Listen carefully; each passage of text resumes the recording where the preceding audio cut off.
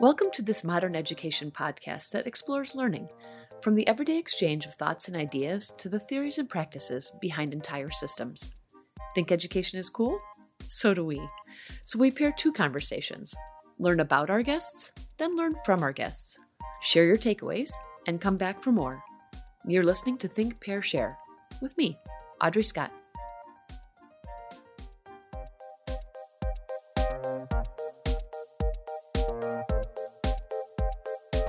I'm happy to welcome Dr. Kristen Valentino to Think, Pair, Share. Kristen is the director of the William J. Shaw Center for Children and Families and a professor of psychology, as well as an Institute for Educational Initiatives fellow. Her research focuses on the transactional nature through which children's interactions with their family, community, and culture can shape the course of their development. She's interested in how the integration of biological, psychological, and environmental factors can inform our understanding of the development of memory and self among maltreated children, looking at what we can do to intervene and prevent maltreatment from happening in the first place, ultimately improving the overall life of the family. Hi, Kristen. Hello. Thanks for joining me via Zoom today from a few blocks away from campus, just north of Edison on Ironwood. It was the first time I was at the Shaw Center. How long have you guys been in this building? It's been here since I joined the faculty. I joined in 2009, and I believe it had been here for a few years before that. There were some labs in here prior to it being the Shaw Center. And prior to that, it was a bowling alley. Oh, stop, really? Yeah, it was a bowling alley. So it's an oddly shaped building with some like odd remnants of the bowling alley still around. So it's an interesting facility, but it's a great location because we're like right out in the community and a bus comes to the corner. And so it's easier for folks who want to take public transportation to find us and get to us. So yeah, we like the spot that we're in. That's great. Okay, wonderful. I have been over there for, I think there's like an outlet store. Yes, it shares the building with us. Yeah, they're connected to the back of us. And it causes a lot of our faculty to have far too many Notre Dame items. It's a perk, or maybe not so much a perk of where you are. So good. I'm going to jump us into that fun section, okay? Okay. So the first ones are some rapid fire ones, all right? So sure. Chocolate or vanilla? Vanilla. Dogs or cats? I like dogs better, but I have two cats because they're easier to take care of. I like that answer, except for I'm definitely allergic to cats, so I have to go with dogs. Cats are growing on me, though. We have these two cats that are sisters, and they're pretty cute. Oh, that's awesome. What are their names? Eleanor and Merida. I like this. Did you name them or your children did?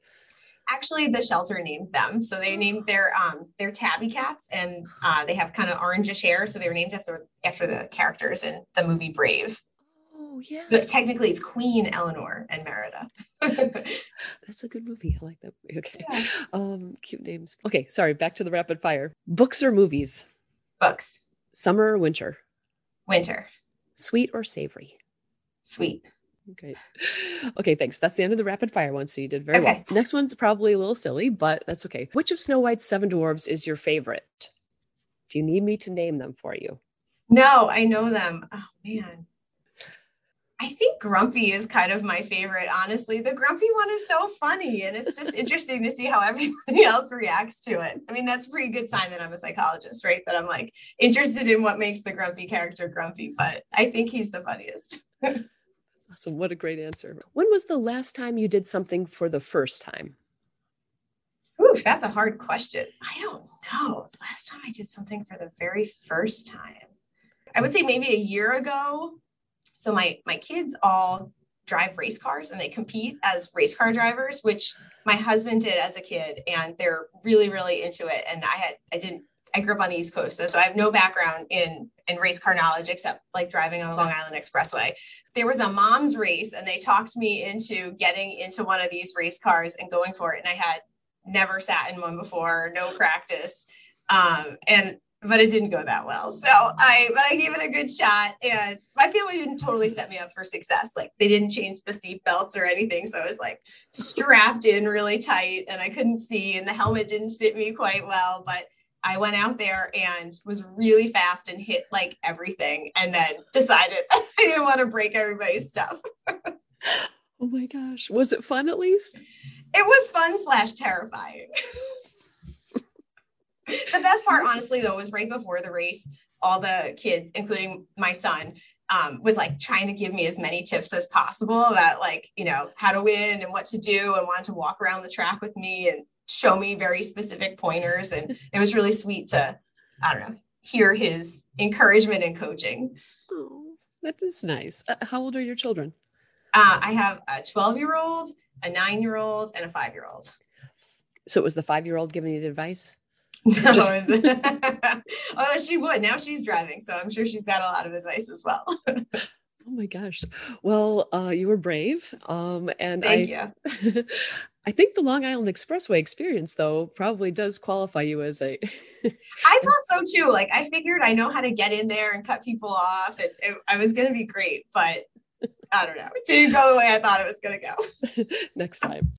Is there one fun fact about you that people may not know? Gosh, a fun fact. Or not so fun fact, whichever.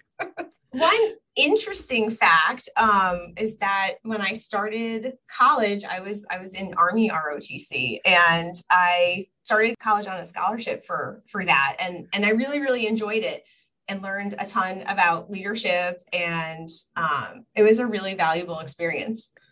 Wow, that is a fun fact.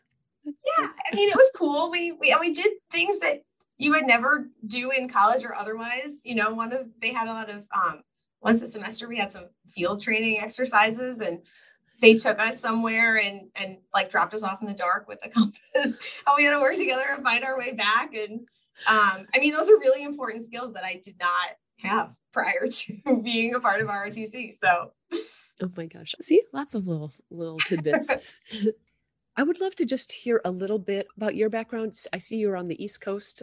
Yeah, I grew up in New York. I grew up on Long Island, and I went to Georgetown University as an undergrad. And I came in thinking that I was pre-med. And as I took other courses in the liberal arts, I sort of, had my horizons broadened. And I took this one class actually where it was an English class where we were tutoring young kids at a public school in DC, very high poverty, low literacy rates. And that started to get me interested in the topic of education and adversity. And then I started working in some psychology labs that were also, focused on some of those same topics. And I ended up, sort of deciding that one of the things I really wanted to pursue was, research on childhood adversity and what are the things that we can do to improve their developmental outcomes, in many different domains. And I've ended up focusing on child abuse and neglect in particular. And I think that was largely driven by one other course that I took as an undergraduate where it was focused on developmental psychopathology. That was the name of the class, but we each had the opportunity to serve as an individual mentor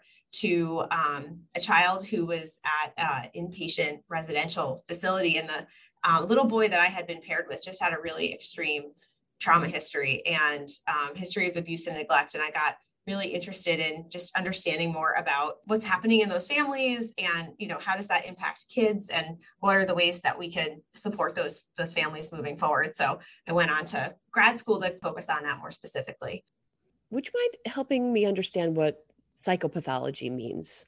Yeah, psychopathology is a way of referring to mental illness. Folks talk about different disorders, like depression or anxiety in different ways. And so psychopathology is another way of thinking about, or another term to refer to some of those forms of mental illness. It's sort of an umbrella. Yeah. And it's a way of also, I guess, thinking about these things not from a disease model as much. So in the medical profession, you sort of have a disease or you don't, whereas you could think of psychopathology more on a continuum. So you might have, some symptoms of depression, but not meet criteria to be depressed. And sort of the line between those matters a little bit less from the psychopathology or the developmental psychopathology framework. We're kind of interested in that whole continuum rather than thinking about these mental illnesses from a disease framework in terms of it's a category that you are in or you're not in. Okay, gotcha. Great. Thank you. And actually, relatively recently, congratulations on becoming the director of the Shaw Center for Children and Families. Thank you. Oh, you're welcome. Tell me about the Shaw Center and the work that you do there. Sure. The Shaw Center for Children and Families focuses on 4 key areas of research or research themes. So it focuses on adversity, relationships, well-being, and also interventions or translational research. And so all of the work here focuses on one or more of those themes. And the work that I do focuses on trying to address childhood adversity, address child maltreatment in particular by enhancing the parent-child relationship through intervention work. And we think that that will improve child well-being as well. So here at the Shaw Center, we run a child and family therapy clinic. So a small number of families can receive some direct clinical services through best practice evidence-based treatment approaches alongside our intervention projects, which are developing new interventions and treatments. And we're currently testing how well they're working and if they're effective. You say maltreatment. Is that part of a specific choice? Yes, the term child maltreatment encompasses different subtypes of victimization. So it includes child physical abuse and child sexual abuse, but it also includes childhood neglect.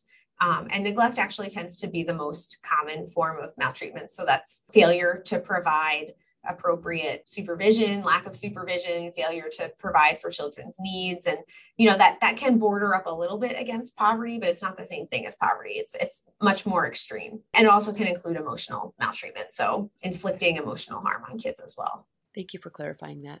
It feels to me that in recent years, people have been more open to speaking about mental health.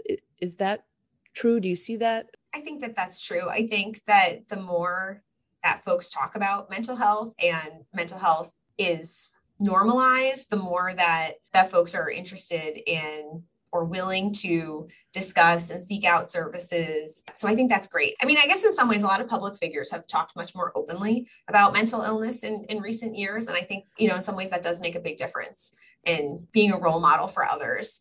I think that's important, right? Because a lot of folks could benefit from some extra support. And that's one of the reasons why I kind of like to think about psychopathology rather than having a mental illness or not, because if, everybody, it sort of doesn't matter if you think that your symptoms are severe enough to meet criteria for a disorder, like you could still benefit likely from individual therapy, learning skills to, cope with hard feelings or emotions or difficult situations. And the more people can be open to that, I think the better. Yeah, I agree. You mentioned finding ways to cope. That must be a large focus of what you guys are doing. Can you help me understand, are you working mostly with children, or is it really entirely, you need the whole family sort of involved? Sure. So in my research, I primarily work with preschool age children and their mothers. And we've worked with dads too. It just tends to be in this particular population where we're focused on families where maltreatment has occurred, that a large percentage of the mom is the primary caregiver. And so we really focus on teaching coping skills through teaching moms a bit about how to help their children talk about emotions and talk about how to cope with those emotions. And so rather than teaching the children directly, we spend quite a bit of time trying to enhance the communication between mom and child and teach mom ways to talk with her kids about how they're feeling, why they might feel that way. And then when it comes to negative emotions, what did they do to cope with those feelings? What are the things that worked? They can also talk about ideas that they have for next time. So reminiscing about past emotional experiences and especially talking about how we resolve negative emotions is a really powerful tool that parents can use to teach children more effective coping strategies. So that's what we try to do in the context of the intervention that I developed for maltreated preschool age children and their mothers, because in this population, we tended to observe that moms talked a bit less to their children generally, and they talked quite a bit less about emotions in particular. And, this emotion socialization and emotion talk is really important. In the absence of that, paired with having emotional experiences, right? Kids who've experienced abuse and neglect have some pretty big negative emotions that they're trying to cope with. And so if we can encourage parents to help talk about like the everyday experiences when you feel sad or angry or scared, it also will help in terms of how to cope with some of these bigger reasons why you might feel sad or angry or scared, and sort of working our way up from there. And at the same time, it enhances the parent-child relationship, and that support from parents is so critical and really helps children feel confident and secure and prepared to engage in relationships with peers and navigate the world. And so we try to do both at the same time by encouraging these emotion socialization skills, but doing it through moms to teach that to their children and try to enhance their relationship at the same time. What do you do when the whole world has negative emotions? When the whole world is upset and scared? The pandemic was like, everyone is at your doorstep ready for some therapy, I think. Right. Yeah, it's totally true. But everybody can, I think the pandemic in some ways, though, opened the door for a lot of people to feel like it's okay to reach out and engage in some services and individual supports or group level supports, because it's definitely an experience. Everybody uses the word, it's unprecedented. It's, and it feels like sometimes I think people are worried that whatever they're going through isn't significant enough to warrant reaching out to ask for help. And maybe this sort of normalized, like we're all going through a really, really challenging time, and it's okay for everybody to reach out and learn some new skills and gain some extra supports. You're right. I think that people did feel maybe a little bit more, open to seeking some help. So yeah, absolutely. So, I mean, that is a positive, I guess, a silver lining perhaps of the pandemic. I'm interested in this dynamic of Notre Dame and the Shaw Center working with and for people in the South Bend community. How does that work? All of the faculty who are here at the Shaw Center also have a home department. And so I'm a member of the psychology department. Many of our core faculty are in the psychology department, actually, although we do have affiliates from several other departments, including, for example, anthropology and sociology and things like that. So I used to teach developmental psychology every year as my big lecture class. In more recent years, I have been teaching a class similar to what I had taken as an undergrad, and it's a community-based learning course where I have upper-level seniors paired with children in foster care. So they mentor children in foster care in St. Joe County and meet with me once a week to go over research and readings relevant to understanding how child maltreatment affects development, understand more about the child welfare system and the foster care system and some social policies around that. But I think they learn the most from their individual experiences trying to serve as a mentor to youth who are currently in foster care. How do you find the people that need the care that you guys are offering? For my course, we pair with the Department of Child Services, and they help identify kids who would really benefit from having a mentor. And then when it comes to my research, we've advertised broadly about the programs that we have, but the Department of Child Services has actually also been a really great partner for my research. They're really supportive of trying to offer new programs to families who are involved with them. And we have a really great relationship with them. Okay, great.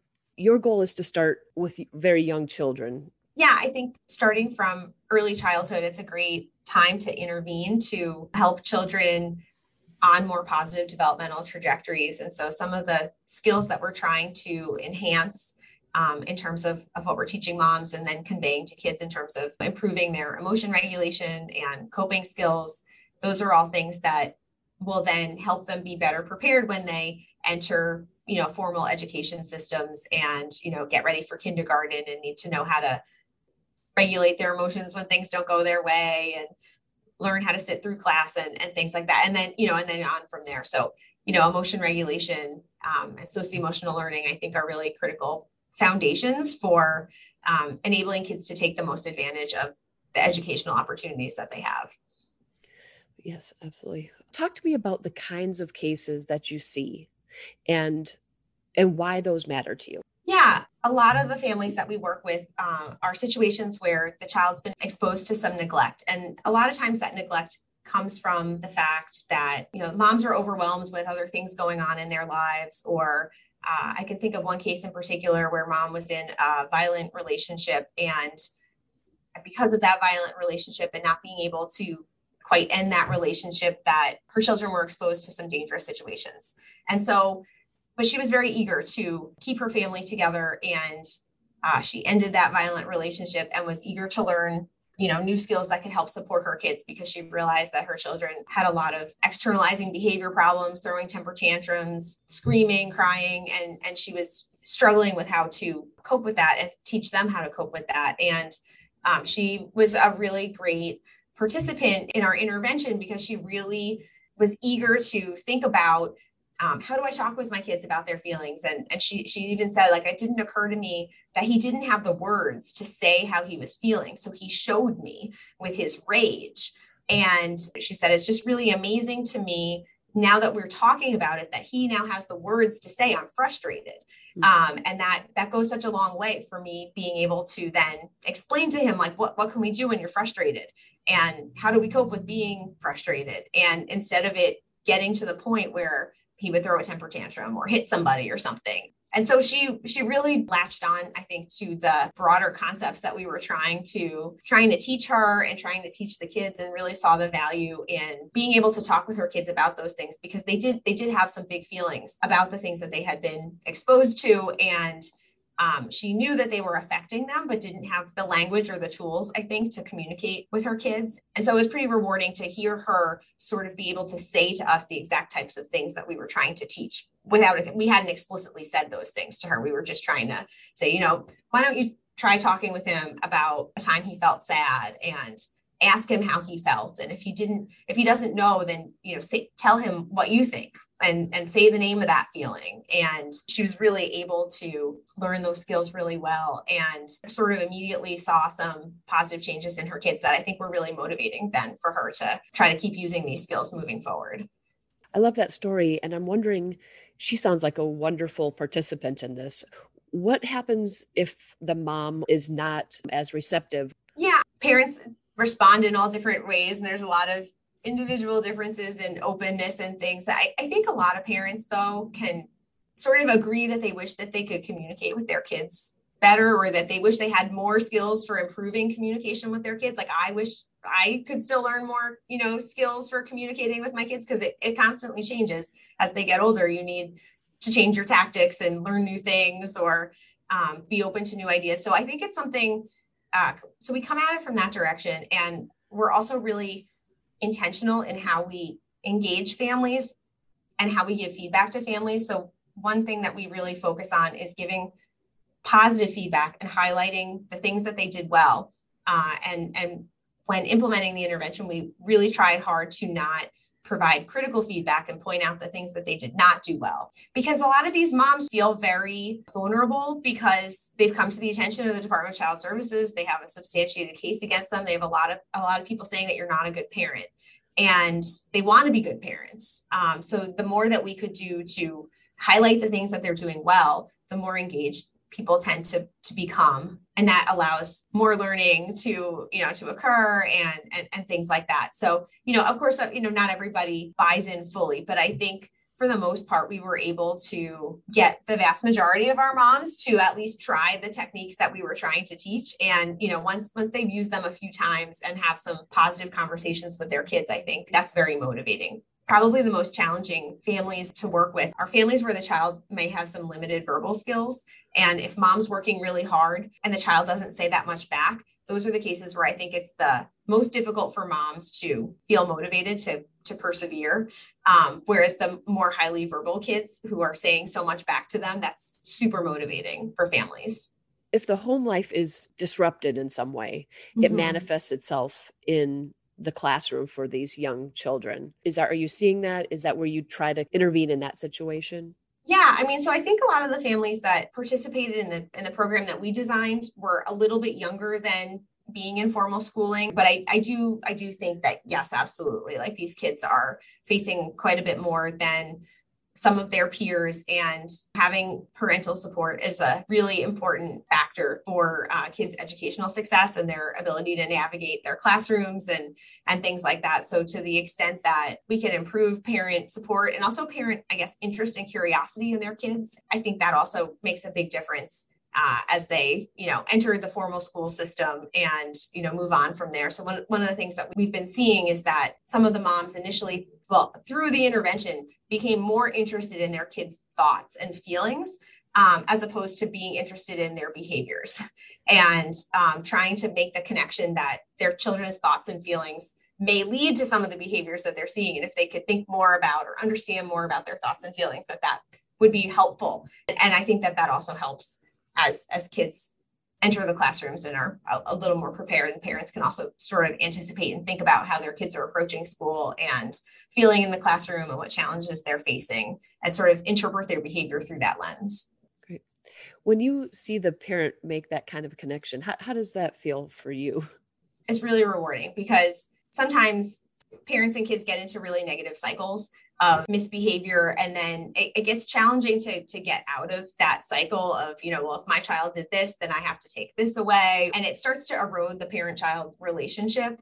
And to the extent that we can help parents think about behaviors and where they might come from, and to be trying to think about also creating some positive moments for the parent and child. So sitting and reminiscing about a past event could be an opportunity for that, and opportunities to grow closer. And so it's really rewarding to see parents be interested in taking advantage of those moments, or realizing that a positive parent-child interaction doesn't have to be a big trip to a special event. You can reminisce about anything that happened during the day or the past couple of days, and it's still just as good an opportunity to connect with your kids. And I think those things are rewarding as well, especially because one of the things that we emphasize is helping parents talk with their kids about how did they feel better, and how did the mom help the child feel better. And I think in a lot of cases, the parent didn't fully give themselves credit for all the things they did, or think through all the things that they were trying to do. And that's also kind of a boost, I think, and rewarding to see when parents also recognize, like, I do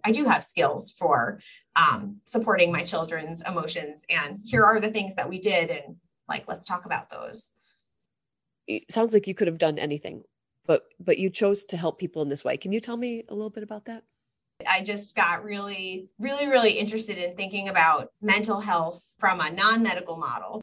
That to me seemed more appealing than other fields, which were less focused on relationships. And also thinking about how experiences play such a huge role in shaping our behavior and our biology. And if that's the case, and it is the case, then what are the things that we could do in our environment for the better? How can we enhance our environment, or provide more optimal environments that can remediate some of those effects, or lead to more positive behavioral and biological outcomes? And so that to me was really, really exciting, and something that I wanted to be a part of.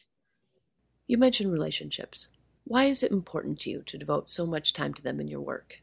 I think relationships are just so central. I think relationships are among the most meaningful things that individuals have and care about and motivate them. And so what we know is that when folks are experiencing adversity, one of the best buffers against that adversity is the relationships that they have. And that parent-child relationship, or as kids get older, a close friend, that peer best friend relationship, mentors can be really powerful. I'm so fascinated by how relationships can have a major impact and influence for the better on individual lives. And so it seems worthwhile to learn about and invest in how can we support these relationships, especially among families where there's a deep problem. And so, child maltreatment would be probably the worst situation for a parent-child relationship. And, if we can make progress there, you can make progress in all relationships.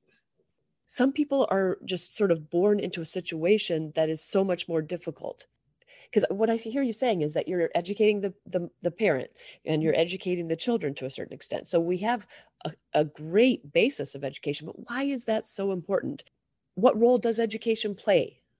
Like you said, there are different ways that we can educate kids and parents via early interventions, but the education system is a really great opportunity in the same way. Like you could place kids in really optimal school environments, and they have an opportunity in that context that they might not have at home. And so it provides a really great context to learn and grow, and could make a huge difference for multiple domains of functioning, right? It's not just about like the content or the knowledge that's learned, but expanding their cognitive skills and their emotional skills, expanding their relationships and their social networks and support systems. And so the education system broadly could have the same huge major impact on kids' lives. That's where they spend most of their time.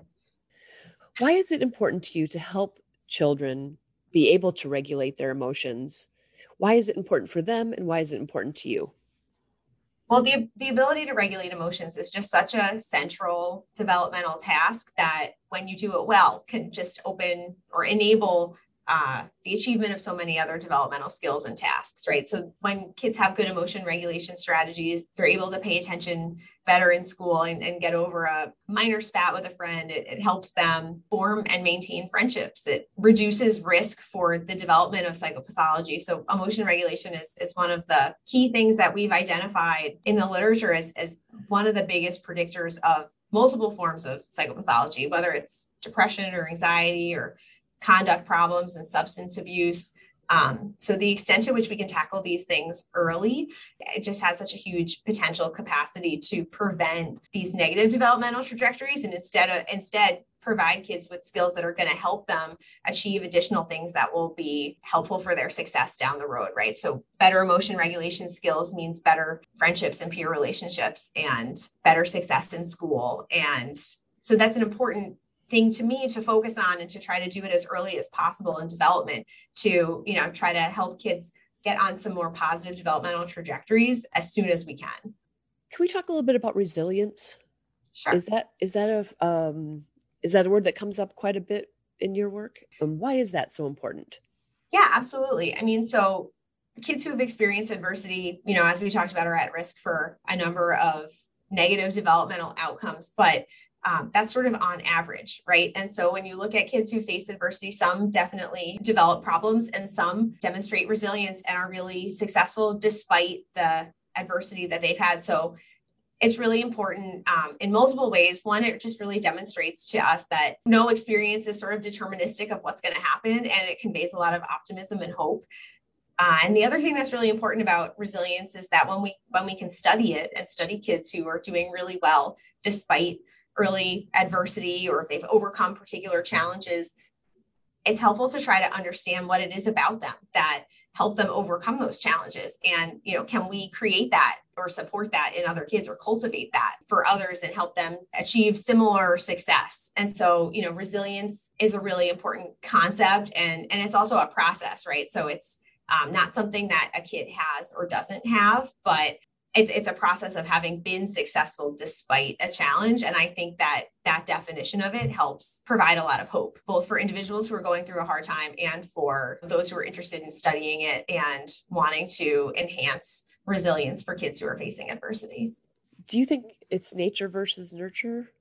Nature and nurture both contribute incredibly to development and the extent to which kids experience different things. So the nurture part of it really makes a big difference, even in their biological development. And so one of the things that I've been, just as an example, I've been really excited about in our intervention work is that we know that experiences of child abuse and neglect can adversely affect kids' stress physiology, and you can measure that through cortisol. And this is, stress physiology is important because not only is it important for regulating your emotions and coping on a day-to-day basis, but those cortisol levels are also related to risk for physical health disease and things like that. But studies have shown, including my own, that changing the environment, increasing social supports can also change kids' stress physiology. We were seeing a year later that kids were no different than non-maltreating families that we were studying.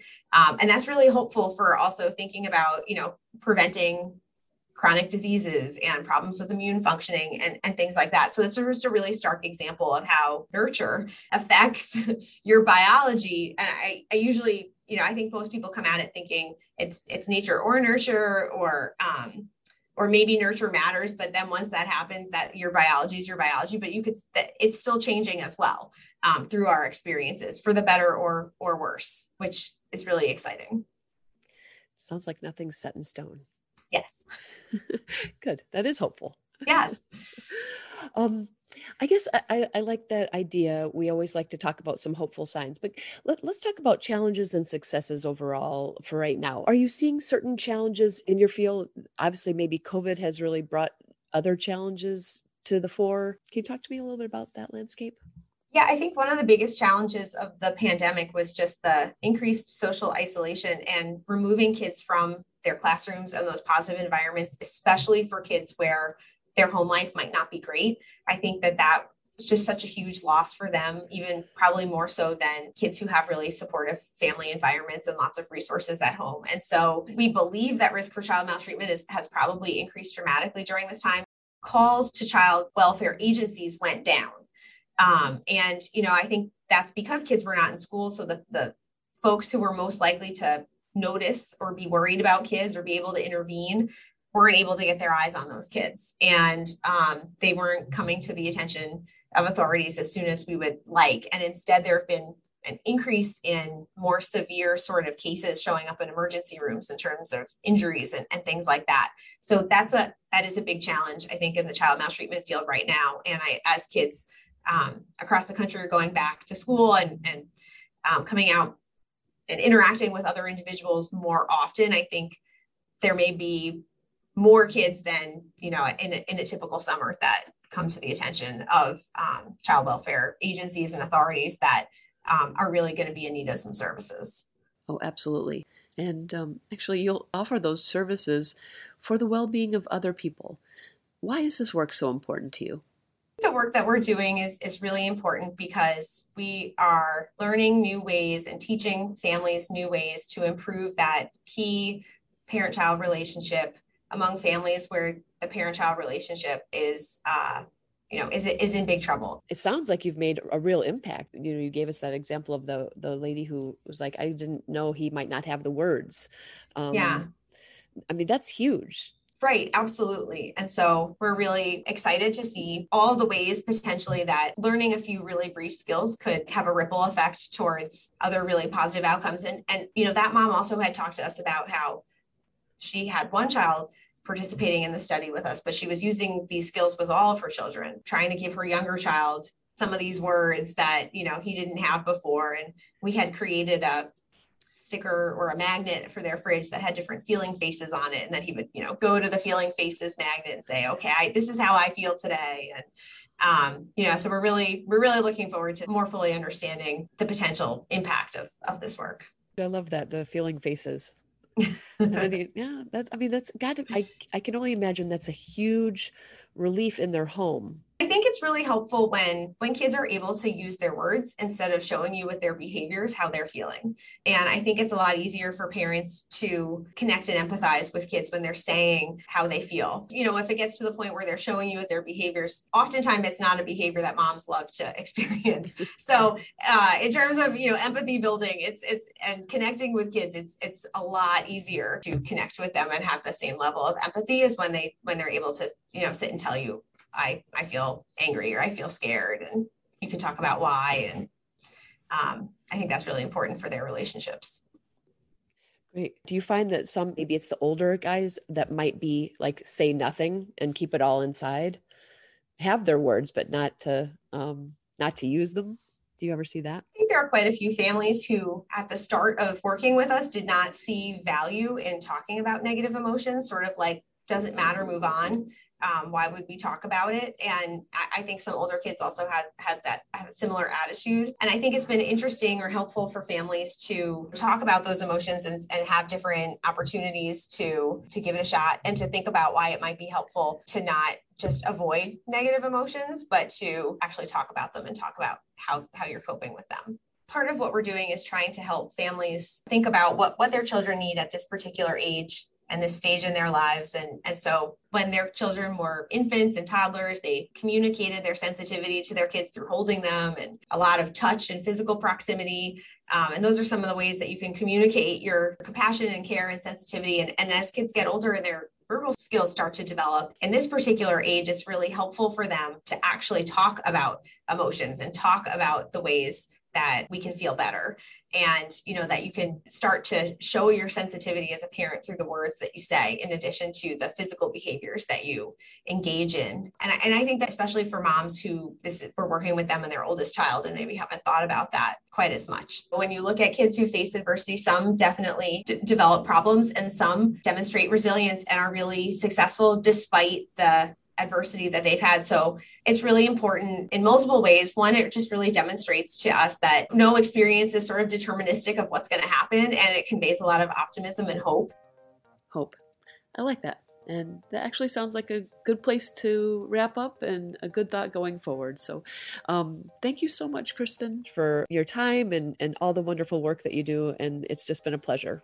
Oh, thank you so much for having me. I really enjoyed talking with you today. Thank you. Bye-bye. And thank you all for joining us for Think, Pair, Share.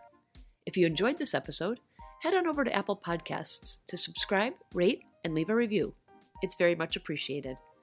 Check out our website at iei.nd.edu/media for this and other goodies. Thanks for listening, and for now, off we go.